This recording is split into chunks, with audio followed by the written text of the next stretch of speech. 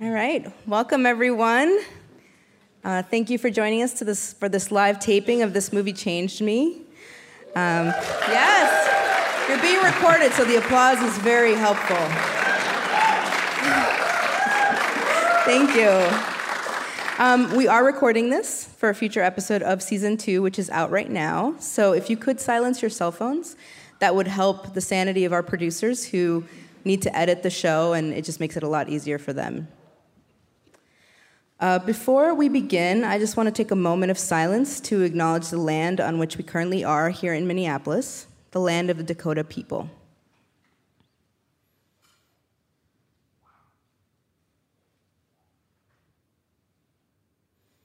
Thank you. And I'm so excited to be here with Minneapolis City Council Vice President Andrea Jenkins to talk about Spike Lee's Malcolm X. Wow. If Malcolm X was here, he would probably add that we also, this country was built by stolen labor. He would. Thank you for adding that. Malcolm X is here in the room with us. You just can't see him, but he is right here in the middle. I'm really excited to watch the movie after our conversation. It's the first time we've gotten to do this. I've also never seen this movie in a theater with an audience, just at home, so I'm really excited to see it with all of you. I want to also offer a special thanks to Zoe Bourgeray. Did I get it right? Bourgeray. Who's Andrea's policy associate. She helped make this conversation with Andrea happen, so we're really grateful to her. Shout out to Zoe. Are you there, Zoe? If she is. All right. Either way, she's going to get recognition. I also want to thank Patrick Marshke, Ward Johnson, Lauren Wicklander, and all of the staff at the Parkway for being such fantastic movie-loving partners. Let's give them some applause.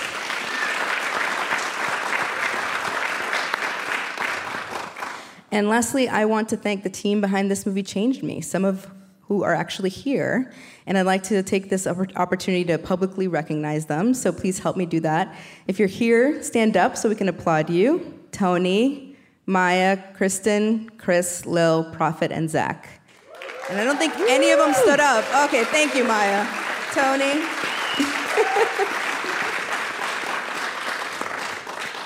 So let me give you a brief overview of what's going to happen tonight. Andrea and I are going to talk about 30 minutes or so, and apparently I think tonight is happening. It's 2 o'clock in the afternoon, I just realized. In my head, it's already nighttime. We're going to talk for about 30 minutes, and then we're going to open it up for questions from all of you. So start thinking about those questions that you have in mind. And they will be recorded, so just keep that in mind as you think about getting a microphone in front of you. Once our podcast taping is done, we're going to have an intermission where I will be enjoying a fabulous cocktail, and I hope you'll join me before coming back into the theater to watch Malcolm X at 3:15. So I will warn you, the movie is 3 hours and 22 minutes long, and there's no intermission because Spike Lee did not want to put one in. So just plan your bathroom breaks wisely. I think this is the one time where you could break the rule and just maybe ask the person next to you to just tell you what you missed while you're in the bathroom. It may be the only time. And yeah, I think that's all we need logistically to start the conversation. So Andrea, I just want to thank you for being here with me and for choosing Malcolm X as the movie that changed your life. Yeah, you're welcome. When Tony, one of our producers, reached out to see if you'd be interested in being a guest for the podcast, we had no idea what movie you would choose. And I was thrilled to hear that you picked Malcolm X. And I want to read a little bit of what you wrote in your email back to us, explaining why you chose it. You said, growing up as a kid, I remember being frightened by the way the media portrayed figures like Malcolm X, as he was always associated with hate. This movie gave a fuller picture of who Malcolm X was and depicted him in a more humane way than the media did. What you said really resonated with me because it reminded me of how I felt when I watched it for the first time as a teenager. I felt like I was discovering a history I'd never learned in school. I grew up going to public schools in Miami, and I feel like I learned a really superficial Cliff Notes version of the civil rights movement, which included mostly Dr. Martin Luther King Jr., but Malcolm X was just a tiny little blip. Right, yeah. And they were on the opposite sides of each other. That was always the portrayal. And, you know, what this movie shows is that that's not the full story. The movie shows the life and the story of a man with multiple identities. He was first born Malcolm Little in Omaha, Nebraska. Then in his 20s, he was known as Detroit Red. And finally, he became Malcolm X Shabazz, the Muslim American hero and revolutionary. And the movie shows that the full story of Malcolm X is far more complicated, hopeful, transformative, and as you said, beautifully human. To quote from one of my prophets, Roger Ebert, who wrote this when he first saw the movie, back when he reviewed it in 1992. And if you haven't read the whole review, I highly recommend it. It really is amazing. He said, walking into Malcolm X, I expected an angrier film than Spike Lee has made. This film is not an assault, but an explanation. And it is not exclusionary. It deliberately addresses all races in its audience. White people going into the film may expect to meet a Malcolm X who will attack them, but they will find a Malcolm X whose experiences and motives make him understandable and finally heroic. To understand the stages of Malcolm's life is to walk for a time in the steps of many African Americans and to glimpse where the journey might lead. Some powerful stuff.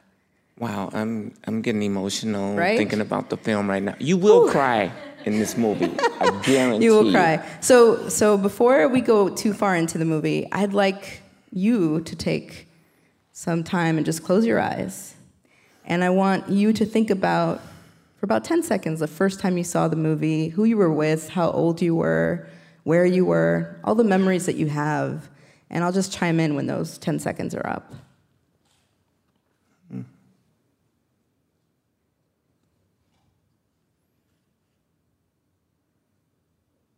So yeah, what memories came up for you? Wow.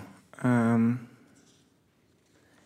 was very early 30s, like maybe 31. So you were living here 32. Already? I was living in Minneapolis. Maybe I saw it at like Southdale or somewhere like that. A great mall. Go there often. Right. I think there were some other theaters that were sort of operational back then. There was some theaters downtown.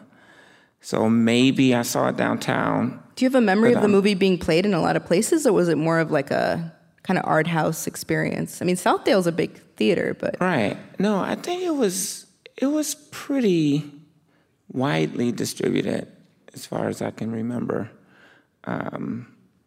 And because it had a really pretty big lead up to the film. It was in the wake of the LA riots. It was right in the wake of the LA riots. There had been this really swell of, I think, Malcolm X sort of reclamation, as it were. The X hats came out before. They were popular before the movie. Yeah. And rappers, hip-hop artists were sort of like mixing some of his speeches into their songs. And so there was a lot of anticipation for the movie. I think it was pretty widely distributed. But I feel like I went to see it with my partner at the time. Interestingly, pretty sure I was much more masculine presenting at the time. And yeah, there was just this feeling of pride. It was kind of like, I don't know, did anybody experience Black Panther? Oh, yeah. In the theater? Yeah, it was like a sacred space. Everybody in there together. Yeah. And a particularly Black space. Right. Is that what that was like?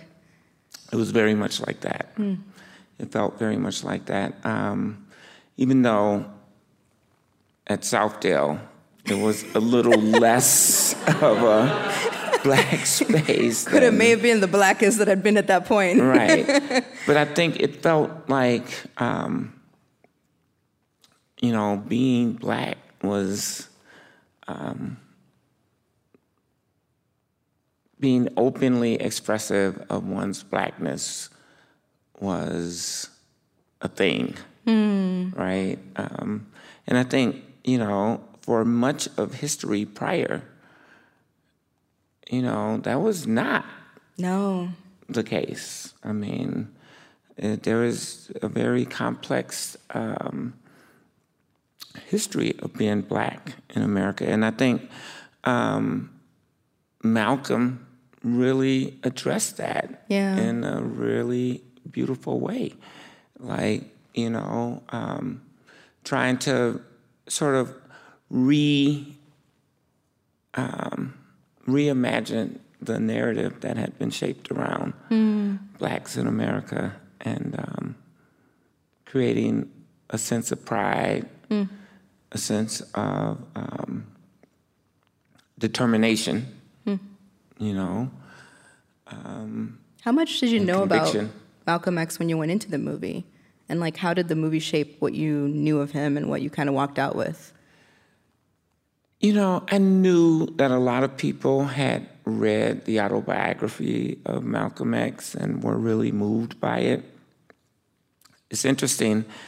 If this had been the book that changed your life, it would have been Roots.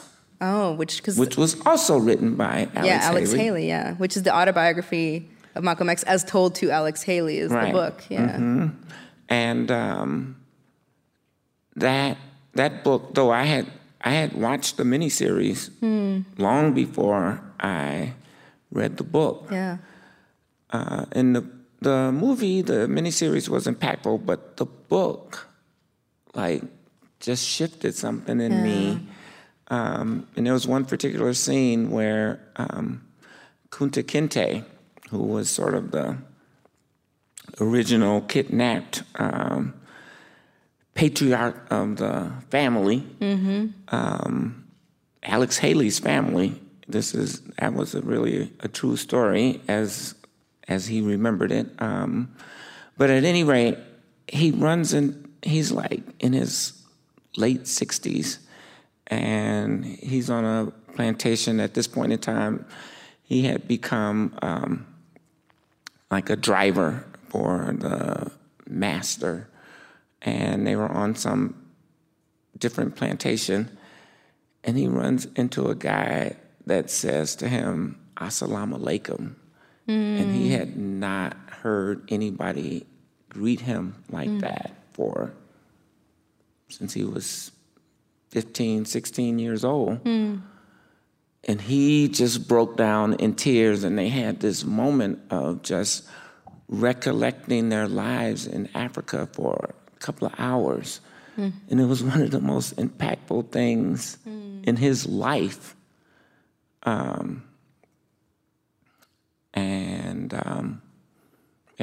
It was that book. But the movie, Malcolm X. You knew the book, obviously it was in everyone was talking about it. Exactly. And so, I knew who he was. I had these memories as a child of him being this sort of villainized, and still, Louis Farrakhan, who was Malcolm X's mentor at some point in time, and contemporary, but he had sort of higher rank than Malcolm. In the Muslim Brotherhood. In the NOI, the Nation of Islam. The Nation of Islam. And so, and he was still, and is still to this day, villainized as, anti-Semitic and anti-white. So there was this sort of surface knowledge of Malcolm X, but I was not prepared for the depth of his experience and humanity. Yeah.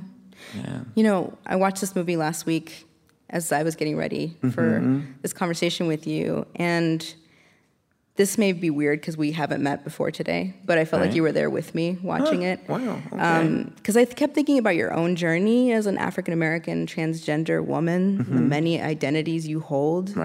poet, oral historian, activist, city council member, just to name a few, and the distinct chapters of your life. All of this I watched as I saw Denzel Washington portray Malcolm X on screen. And it reminded me of what Atala Shabazz, one of Malcolm X's daughters, wrote. She writes it in the foreword of the book, The Autobiography of Malcolm X. She writes, "My father's life and its stages of personal metamorphosis and enlightenment stand as a confirmation of how one can, through witness and transformation, ultimately claim one's own divine path." I'm just curious to know how this movie, whether consciously or unconsciously, shaped your own path, like your own claiming of your own divine path, as you thought about the many chapters and identities of your life. I'm getting emotional again. We're in an emotional space. We can do it.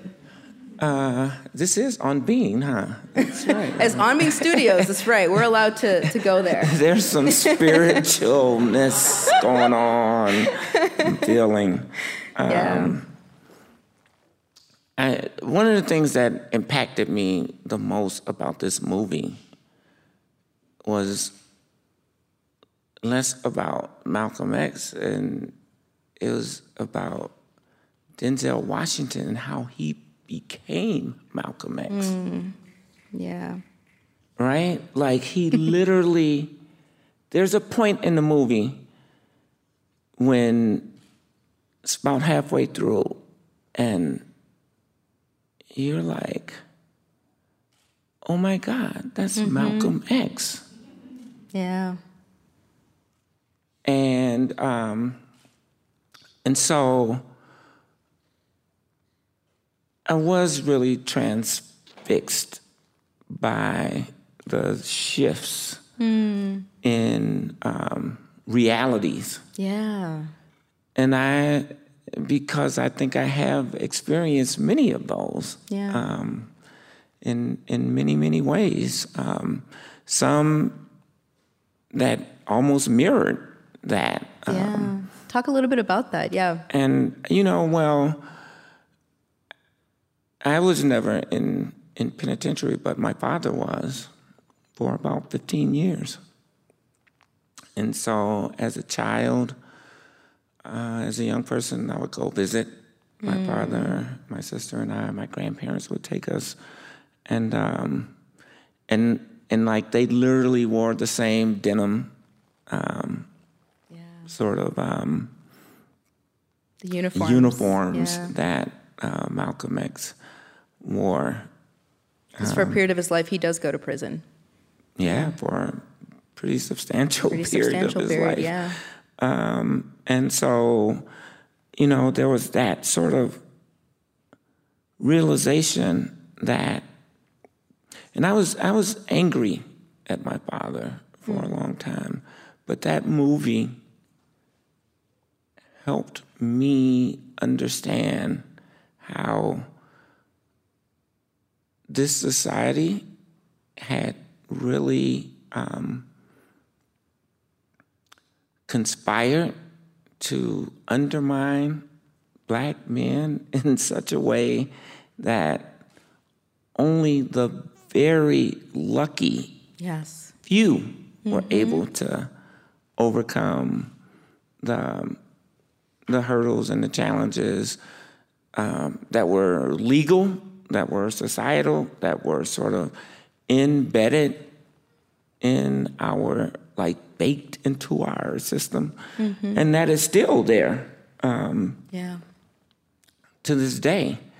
And it helped me have a little bit more of an understanding of the challenges that my own father experienced. My father was probably more akin to Detroit Red. Yeah. And he didn't get that opportunity to transform like Malcolm did. Yeah. I think about the scene, which watching it today feels just as relevant, when him and his best friend, played by Spike Lee, are in the courtroom getting their verdict And Right. the judge is literally just throwing sentence after sentence after sentence on Malcolm X to the point that he just starts laughing. Right. You know? It's because it's ridiculous. It is ridiculous. I mean, he's going to be in prison his whole life is essentially what's happening. Yeah. Yeah. It's a powerful film. Yeah. And initially, I was like, why am I picking this movie? It's long as fuck. Because it's long and it's hard. And it's hard. Yeah, it's still challenging. But there's the ending is so beautiful. Yeah. So this film is cinematographically, if that's a phrase, a term, brilliant. It's a classic Spike Lee movie. Yeah. If you know Spike Lee's filmmaking, it's a classic Spike Lee movie. I actually watched Do the Right Thing a couple of weeks ago. And, you know, the soundtrack, the lighting, all the things in this movie are very intentional. Yeah. And very meticulously. I wonder how much footage he had. Yeah. To get down to 3 hours. Yeah. Well, challenging is one of the things that I love about Spike Lee's work is it's always challenging. And, you know, watching this, we talked about the fact this movie was released in 1992 in the wake of the LA riots. So the movie opens with those interspersed images of Rodney King being brutally beaten by police officers, as well as the image of the American flag burning, while we hear Denzel Washington performing one of Malcolm X's speeches, and then you have Terrence Blanchard's score. Yeah. And it's just so haunting. It's that opening has stayed in my mind since I saw it when I was a teenager. Yeah. As well as the scene where... And it burns into an X. And it burns into an X. And you're like, that's the first, 5 minutes. Yeah. You're like, where is this movie gonna go? Right, exactly. And it goes to places that, watching it today, it was actually shocking to see how relevant. Like the scene where Malcolm's getting ready to talk, I think it must have been Columbia University or something, and a white, really well-intentioned college student, woman, comes up to him and says, you know, I really love your work, I'm so with you, you know, what can I do to help? And he just says to her, nothing. And that scene landed really differently for me today watching it with where we are in this moment. I'm just curious about how these scenes land for you today. I mean, 1982 was a different time, and yet there's so much that's still so resonant, and honestly, that hasn't changed. Yeah, no, I mean, Malcolm X is talking about police brutality and the murder of unarmed black men. That's still very much on the front page of the newspaper today. Yeah. Unemployment. Yeah. Access to education. All the things that Malcolm X talked about. Yeah. And he was concerned about healthcare and babies, you know, dying in childbirth and mothers, you know, I mean, and all of these issues are still relevant and prevalent with us today. So, you know, and as it was in 1992 when the film was released. And we do, I think, continue to move closer to the reality of this American experiment. But every time we get a little closer, we get dragged a long way back. And I feel like we're in that moment of being, of the pushback. Yeah. But we, like many, many generations before us, have the opportunity to change that. And we had to show up and participate, which means vote. Yeah, no kidding. And we have to really think about all the way up the line because, well, I know this to be true because Malcolm X said it, right? When John F. Kennedy was unfortunately murdered. They show this in the film. Right. He says, this is chickens coming home to roost. And he was very deeply criticized for that. Including statement. by Elijah Muhammad, his leader. Mm-hmm. Yeah. Absolutely. But,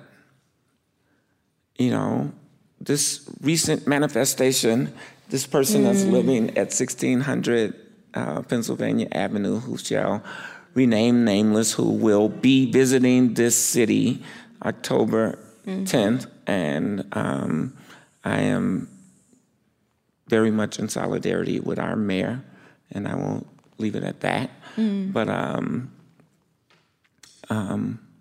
this is not a new phenomenon. Yeah. Folks, this is America. And, we can change it. We have to want to. We have to recognize that the reality that Malcolm came to at the end of his life, that everybody on this planet matters, deserves love, deserves life, liberty, and the pursuit of happiness. It is not just something that is sacred to rich, wealthy, white people. It is the human right of everybody on this entire planet. And those were the values that he stood up for. And that, I think, is what really makes this movie stand out for me. I'm curious, Andrea, what you think. The movie starts with what we talked about, right? That very powerful combination of the American flag and the music and Malcolm's words and the Rodney King beatings. And then it ends in an entirely different place. We see Nelson Mandela. We see schoolrooms with children, hopeful messages. I am Malcolm X. I am Malcolm X. I am Malcolm X. Yes. What do you think Spike Lee was trying to say with those two contrasts? Like, what did you take away when you saw it? So I believe he was trying to say, this is the reality of America. Spike Lee is enigmatic in and of himself, yes. Right? And I think the opening of the film lays out the reality of this brutal, violent landscape that is America. And the ending is the hope, the optimism, and the faith that is African Americans that has given us the ability to survive 400 years. This is 2019. 1619 was when the first enslaved Africans landed on the shores of Virginia, and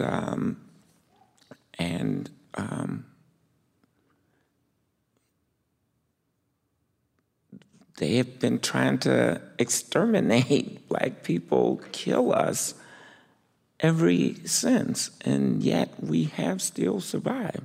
And it is that hopefulness and that optimism and that belief in humanity.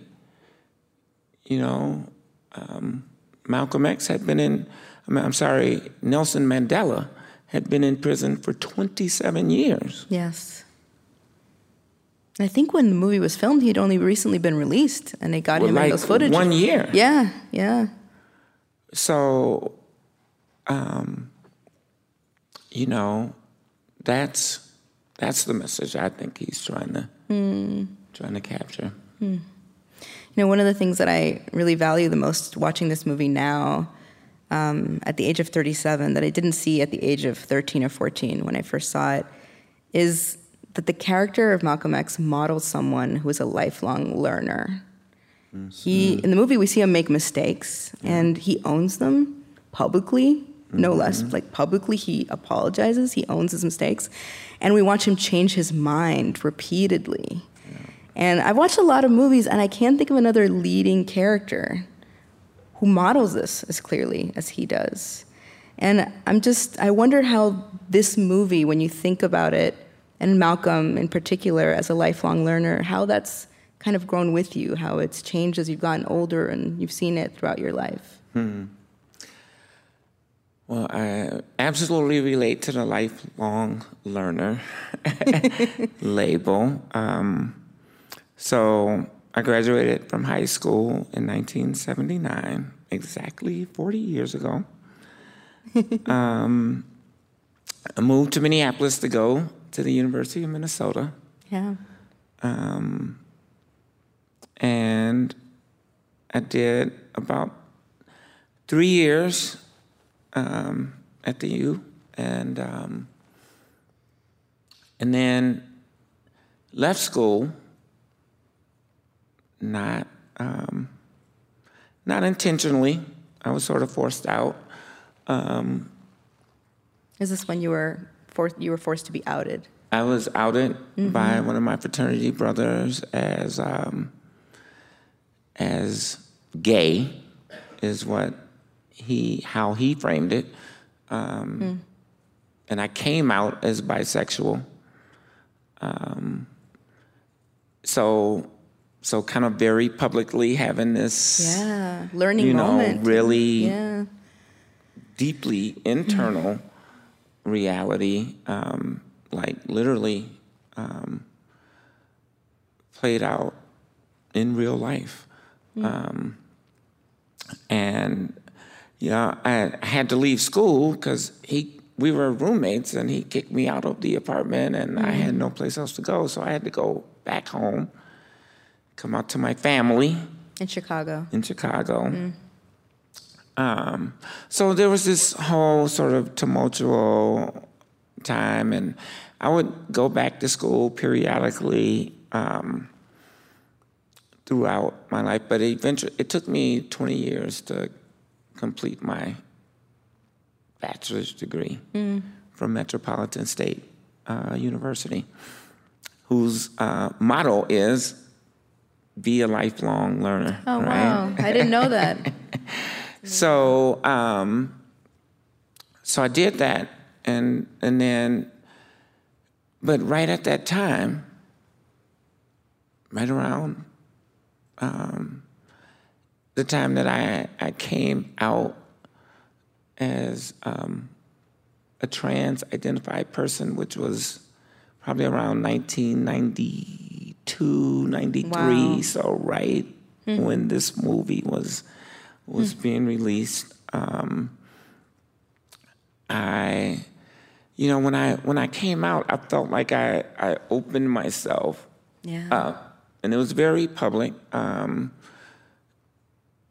And at the time, sort of the medical world was saying, transgender people, you should come out, do your transition, move to another city, and just create a new identity. But I didn't want to do that. I had family here. I had a daughter from a marriage that I had entered into as a way to try to overcome my gender dysphoria. And so I stayed here in this very public environment, and people. I still run into people today who reference my past life, and and so I think that was, you can kind of relate that to this transformation. I think that Malcolm X's life took, and how the movie really sort of distinctively portrays those different phases of his life and learning. And my life has been very much like that. Yeah. Like these sort of completely distinct chapters. But they all kind of flow into each other and feed into each other, which I think was very similar to Malcolm X. Yeah. It's one of the things I really valued was that I feel like the movie's giving us permission to do that. And his life gives us permission to do that. Right. You don't have to be just one thing. Exactly. He would have never been Malcolm X had he not been in penitentiary, right? Yeah. It just wouldn't have happened. It's where he converted and where he discovered Islam. Yeah. So you write in the preface to this beautiful poetry book, The Tea is Not Silent. This book is an effort to create understanding and awareness of a marginalized community, a community that is invisible to most and vilified by some, a community that is traumatized by the constant threat of violence, as well as unemployment, housing instability, discrimination in multiple areas of social and economic life, a community that is also creative, beautiful, and resilient. And these words remind me of so many of Malcolm X's and of what he fought for. And I'd just love for you to close our conversation by reading your amazing poem, We Are Not Quitters, from the same collection, if you don't mind. Wow. So I put it for you with the little 2 tabs there at the end. Okay, thank you for that introduction to this poem. One of the really amazing things about Malcolm X, and I think about so many leaders, some, but not all, but he was really deeply motivated by his love for Black people. Yes. That was his mission. This poem is called We Are Not Quitters. It was written in 2009, right after the first State of the Union speech given by the first Black president of the United States of America, Barack Obama. And he talked about these young people that had written him a letter from high school in Arkansas. They said they didn't have new books in their school. Their school had holes in the walls. They didn't have like a lunch program at their school. Like their parents had to come to the school and cook for them. But they were so inspired by his election, and they wrote to him this long, impassioned letter that ended with, We Are Not Quitters. I don't know much, but I've seen a few things, and a few things have seen me too. Sekou Sundiata. 1, this I know, that I wonder what I know sometimes. I know that there are things that I don't know. I do know that there are songs in the key of life, songs in amethysts, in opals, in sapphires, songs in the sycamore trees, singing in the persimmons, in periwinkle. There are songs ringing from oceans, from creeks, from seas, from brooks, from rivers. Songs bouncing from the throats of the bumblebee, the bullfrog, the beagle. A song in the whistling whir of the wheels on an automobile, a red flyer, a locomotive, or even a bicycle that still slides you from point A to Z. I know this. There is always a song. 2, I know that in the absence of music, there is a narrative of sorts, a human tale, as epic as any ever whispered or bellowed from the second stair of the portico, or stuttered and strained on a shivering morning in the silvery sunshine to the entire world. I know that there is a story etched in the center of the earth, in our collective consciousness, in our distant past. I know that there is no end to this story, no beginning to this story. It manifests in poems, in songs, in everyday language, in complex internal rhymes. This we do for love. 3. All that I know, I do not know.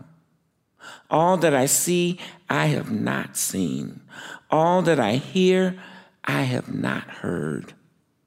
Those singing amethysts, opals, sapphires, persimmon, periwinkle, oceans, seas, rivers, bumblebees, the beagle. A song can serve up love on a wax platter. A love supreme will stay in my heart. A love that is supreme as in above all else. A love that is supreme as in let no man put asunder. A love that is supreme as in this will be, as in evergreen, as in tie a yellow ribbon round the old oak tree. A love that will stay in my heart. And if it is dark and you feel lonely and cold, and if you get tired and fatigue sets in, remember, we are not quitters. Thank you.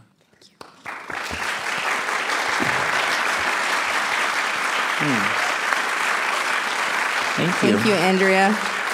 Thank you. Thank you.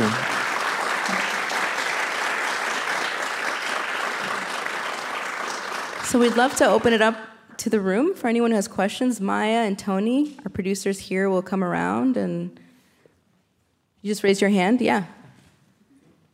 I can finally see you guys. Hi. The first thing I wanted to say is, I'm gonna try not to be emotional, but as a white person in the city, I feel very grateful for your welcome of us into this conversation, and grateful to the people of color in the room. And the story you shared specifically about your father was very moving to me, and I'm grateful to be sitting here and that you would share that with a room full of people that have our shared history that we do. I wanted to ask a question about what you said about Denzel Washington and his portrayal of Malcolm X, that you were really transfixed by his performance and that he really became Malcolm X. And I was just wondering, at the time as you were watching it, how watching him changed you and your vision of maybe even becoming Malcolm X in a way as an activist or taking on some of those traits.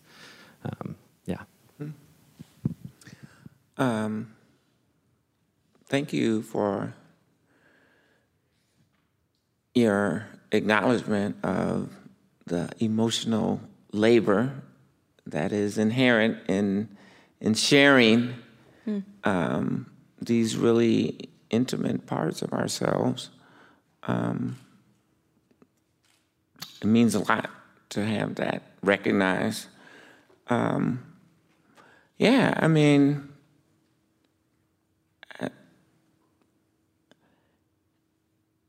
I have literally become someone else in my life. Like,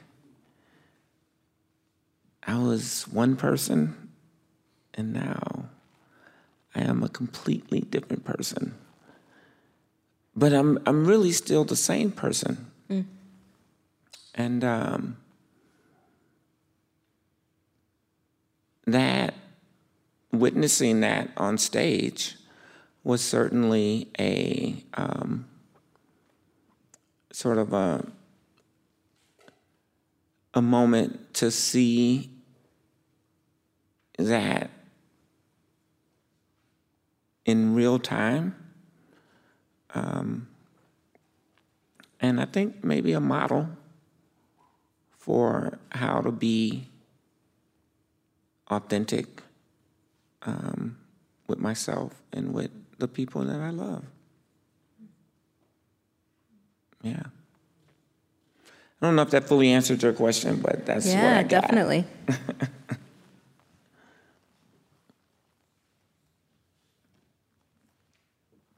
Andrea, how you doing? I'm good. What's good? I didn't know that about your father, so my question kind of relates to, how in life we have to wait for things, and we don't know how long we have to wait. Mm-hmm. And when I was sitting in prison for 3 years, you think you got all the time in the world to gather up all these answers to your questions, your spiritual questions or otherwise, but they still might never come for another decade or so. And like only a thing that came recently when you talk about transformation is, I remember because prison is horrible, and I was like one of the 5 prisons I was in was a private owned prison, so you can imagine it's even more horrible. And I remember writing to the therapist and saying, I just want to talk to someone. I just want to have a meaningful conversation at length. And that's why I'm asking to see a therapist. And they would write back, Mr. Franklin, there's nothing wrong with you, so no. Wow. And I became a writer because of the deplorable conditions in that prison, because I just needed to create conversations with 2 people, even if it wasn't in real life. So it was only 2 weeks ago I realized, hey, I'm not saying I needed to be in prison, but there's always a lesson, but it takes a lot of patience to find peace with all the horrible shit that's happening, or that happens to us as individuals or as a people. So I'm wondering, what's the greatest lesson you learned about patience? Well, Mr. Franklin, I'm glad you're home. Yes. Thank you for sharing your own experience with incarceration, or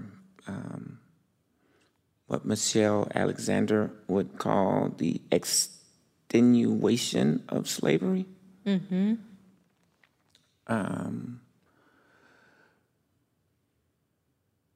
Yeah, patience.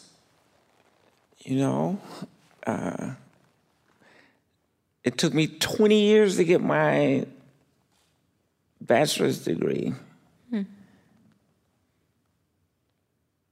And I'm still paying off the student loans. Good God. Lily. That's terrible. No, it is something that is a challenge, I think, in this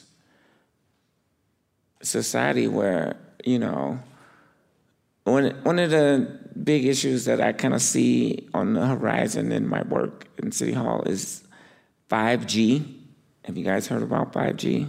No. Where 5G is like the next iteration of cell technology. So we have 4G now, or 3G or whatever, and 5G is supposed to be able to help us download our 3-hour and 34-minute movie in 13 seconds or something. Why do we need that? Yeah, because we want everything instantly, right? Right now. Everything. That's right. And the interesting thing about this 5G is that they have to have so many cell towers in order to make it so fast. And that's a lot of radiation. Yeah. So a lot of people are really concerned about the microwaves that we will be experiencing. You literally have to have multiple sort of hotspots on every block. So at what cost are we going for all of this speed of technology? So in this hyper just must-have-it world right now, world, it really is important to be patient. I think being Black in America is a study of patience, right? We have, been struggling for a recognition of our humanity since the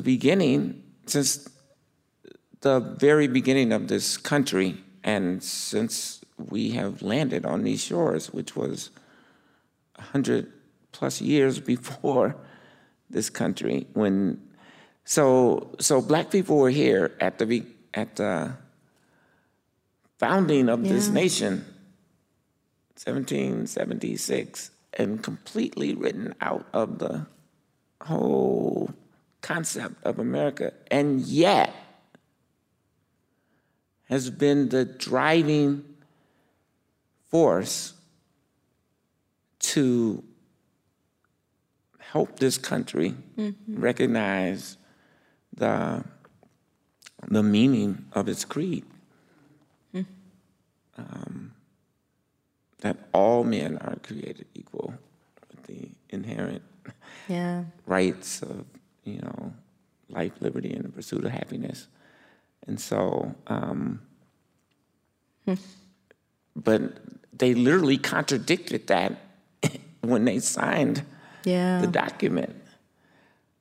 And so that patience, I think, has been prevalent and present for us for a long time. And, I hope that people don't have to go to prison to learn that. But, if you do have to go, learning lessons, life lessons there is really important. So welcome home, my friend, my brother. This reminds me, actually, I wrote down this quote, also from Atala Shabazz, one of Malcolm X's daughters. Some have said that my father was ahead of his time, but the truth is he was on time and perhaps we were late. That's a good one. Yeah, I left wanting to know more about her. I know, right? I don't know much about her. Amazing woman he raised. Yeah. Councilmember Jenkins, thank you for remaining in Minneapolis when you could have left and gone somewhere else. Your work and your leadership is impactful on many levels and layers, and it's a pleasure to know you a little bit in the City Hall world. Two questions. One is, why poetry, and how did that emerge in the versions of you, and as opposed to other forms of writing? And then second, would you be willing to read Why I Wear Purple from Tia's Son? Oh, yes. Wow. Hello, Dan. The wonderful Dan Collison. How are you? Why poetry? I love poetry. So I teach poetry right now. I don't know if you guys know that. I teach at Another identity I didn't list, teacher. Yeah. Yes, I third year at Minneapolis College of Art and Design, MCAD, and it's a very accessible art form, but I first became exposed to poetry when I was in first grade. Growing up in Chicago, Gwendolyn Brooks, who was the poet laureate at the time, when I was in first grade, and she came to my school. Like, that was her sort of job, right? And she came to my school, and, she was talking about poetry and how we could all be poets and blah, blah, blah. And then, and I don't know, I just kind of liked poetry. Like, she read us some poems, E.E. Cummings and other, and liked it. And then when I was 14, I got this book called New Black Voices. And it was a book about the black arts movement and all of these poets, Amiri Baraka and Sonia Sanchez, and there was one poet, Haki Madhubuti, who was in this book. But he was also, Haki was from Chicago, and he had started this program called the Institute of Positive Education, which was a school. He was all about sort of institution building, and it became a series of schools over time. And then he went on to start the Gwendolyn Brooks MFA program at Chicago State University. But there was this poem that he wrote in that book, New Black Voices. And I was like, wow, I could be a poet. If it's like this, right? Right, yeah. You know, and this was the Black Arts Movement, and so it was all about being that Black is beautiful and that art should be, that Black artists have a responsibility to make art that speaks to the social ills in our culture. And,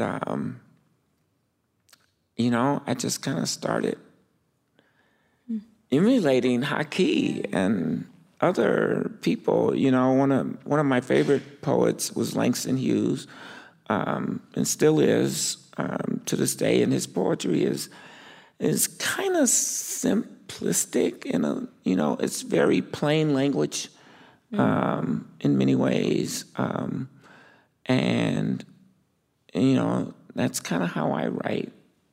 You know, I feel like if my grandmother can't understand my poetry, and she was probably 4th grade education, then I failed somehow.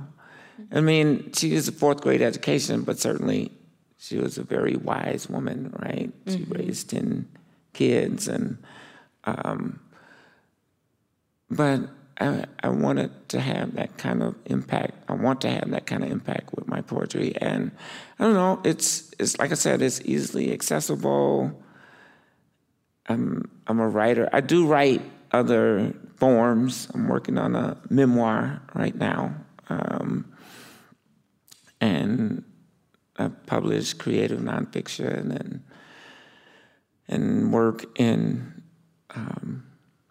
academic books as well. But I love the sound of poetry. I love the humanity that poetry can evoke in us. I love the fact that poetry gives us a sort of a shared experience, and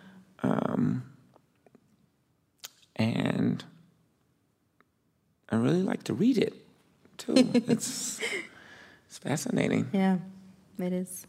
Well, your choice. Do you want to read the poem, or should we give one more question? I think we only have time for one. Oh my goodness. I feel like the poem.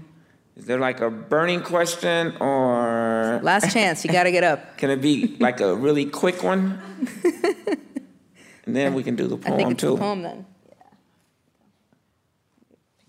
Did you have a question? I'd love to hear you read the poem. Oh, okay. Let's do that. You're just voting for the poem. All right. I was going to say, you know this better than I do, obviously.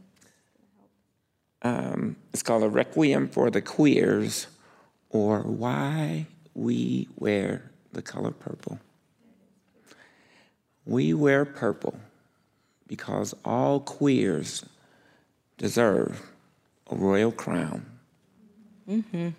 Because it speaks volumes to those who claim to be colorblind, and it connects us to an ancient cultural legacy.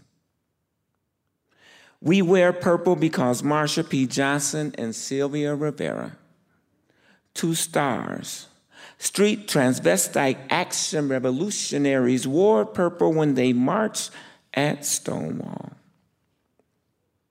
We wear purple for all the queers who died on June 24th, 1973 in New Orleans when a bigoted homophobe sprayed Ronzanol lighter fluid on the stairs and tossed a match, and the ensuing flames traveled to the upstairs lounge, killing 32 people, 40 years after Stonewall. We wear purple for all the queer and questioning youth that will sleep under a bridge or trade sex for a place to stay tonight. We wear purple for the indigenous, two-spirit people representing our struggle on the daily. We wear purple because radical women of color feminism shapes our mindset and thought process, offering critical resistance to the prison industrial complex, male patriarchy, and religious subjugation. We wear purple because we have to rewrite the narrative of what is and who is a woman. We wear purple because the intersections of race, class, gender, and sexuality is the street we live on, and we can't move even if we wanted to. We have to act against what is considered normal. All of y'all can go and get married now, but I can't even vote because my ID does not quite match up to the person standing in the ballot box. All of y'all can go and get married now, but I still have to suffer a urinary tract infection because I can't go to the bathroom in some public spaces. All of y'all can go and get married now, but Cece McDonald was locked up in the men's prison at St. Cloud Correctional Facility for defending herself from racist, transphobic, and homophobic attacks, while George Zimmerman, who murdered Trayvon Martin, is still walking around a free man with his gun in his waistband. All of y'all can go and get married now. And believe me, I am truly happy. It means that we have moved a little closer to a more just, more righteous society. But we still got a long way to go. The personal is political. We wear purple for Miss Major and the Transgender Intersex Justice Project, my homegirl from Chicago who marched at Stonewall too, and is still putting in revolutionary work for the trans brothers and trans sisters on lockdown. We wear purple for Leslie Feinberg and Kate Bornstein, 2 transgender warriors. We will never forget what they taught us about who we are and what we are, and how beauty is our birthright too. I wear purple for my people, my beautiful queer people. And what if love was the most powerful word in the ethos? Love, love, love, love, love, love, love, love. And what if my transgender people were the embodiment of that love, representing everything and nothing?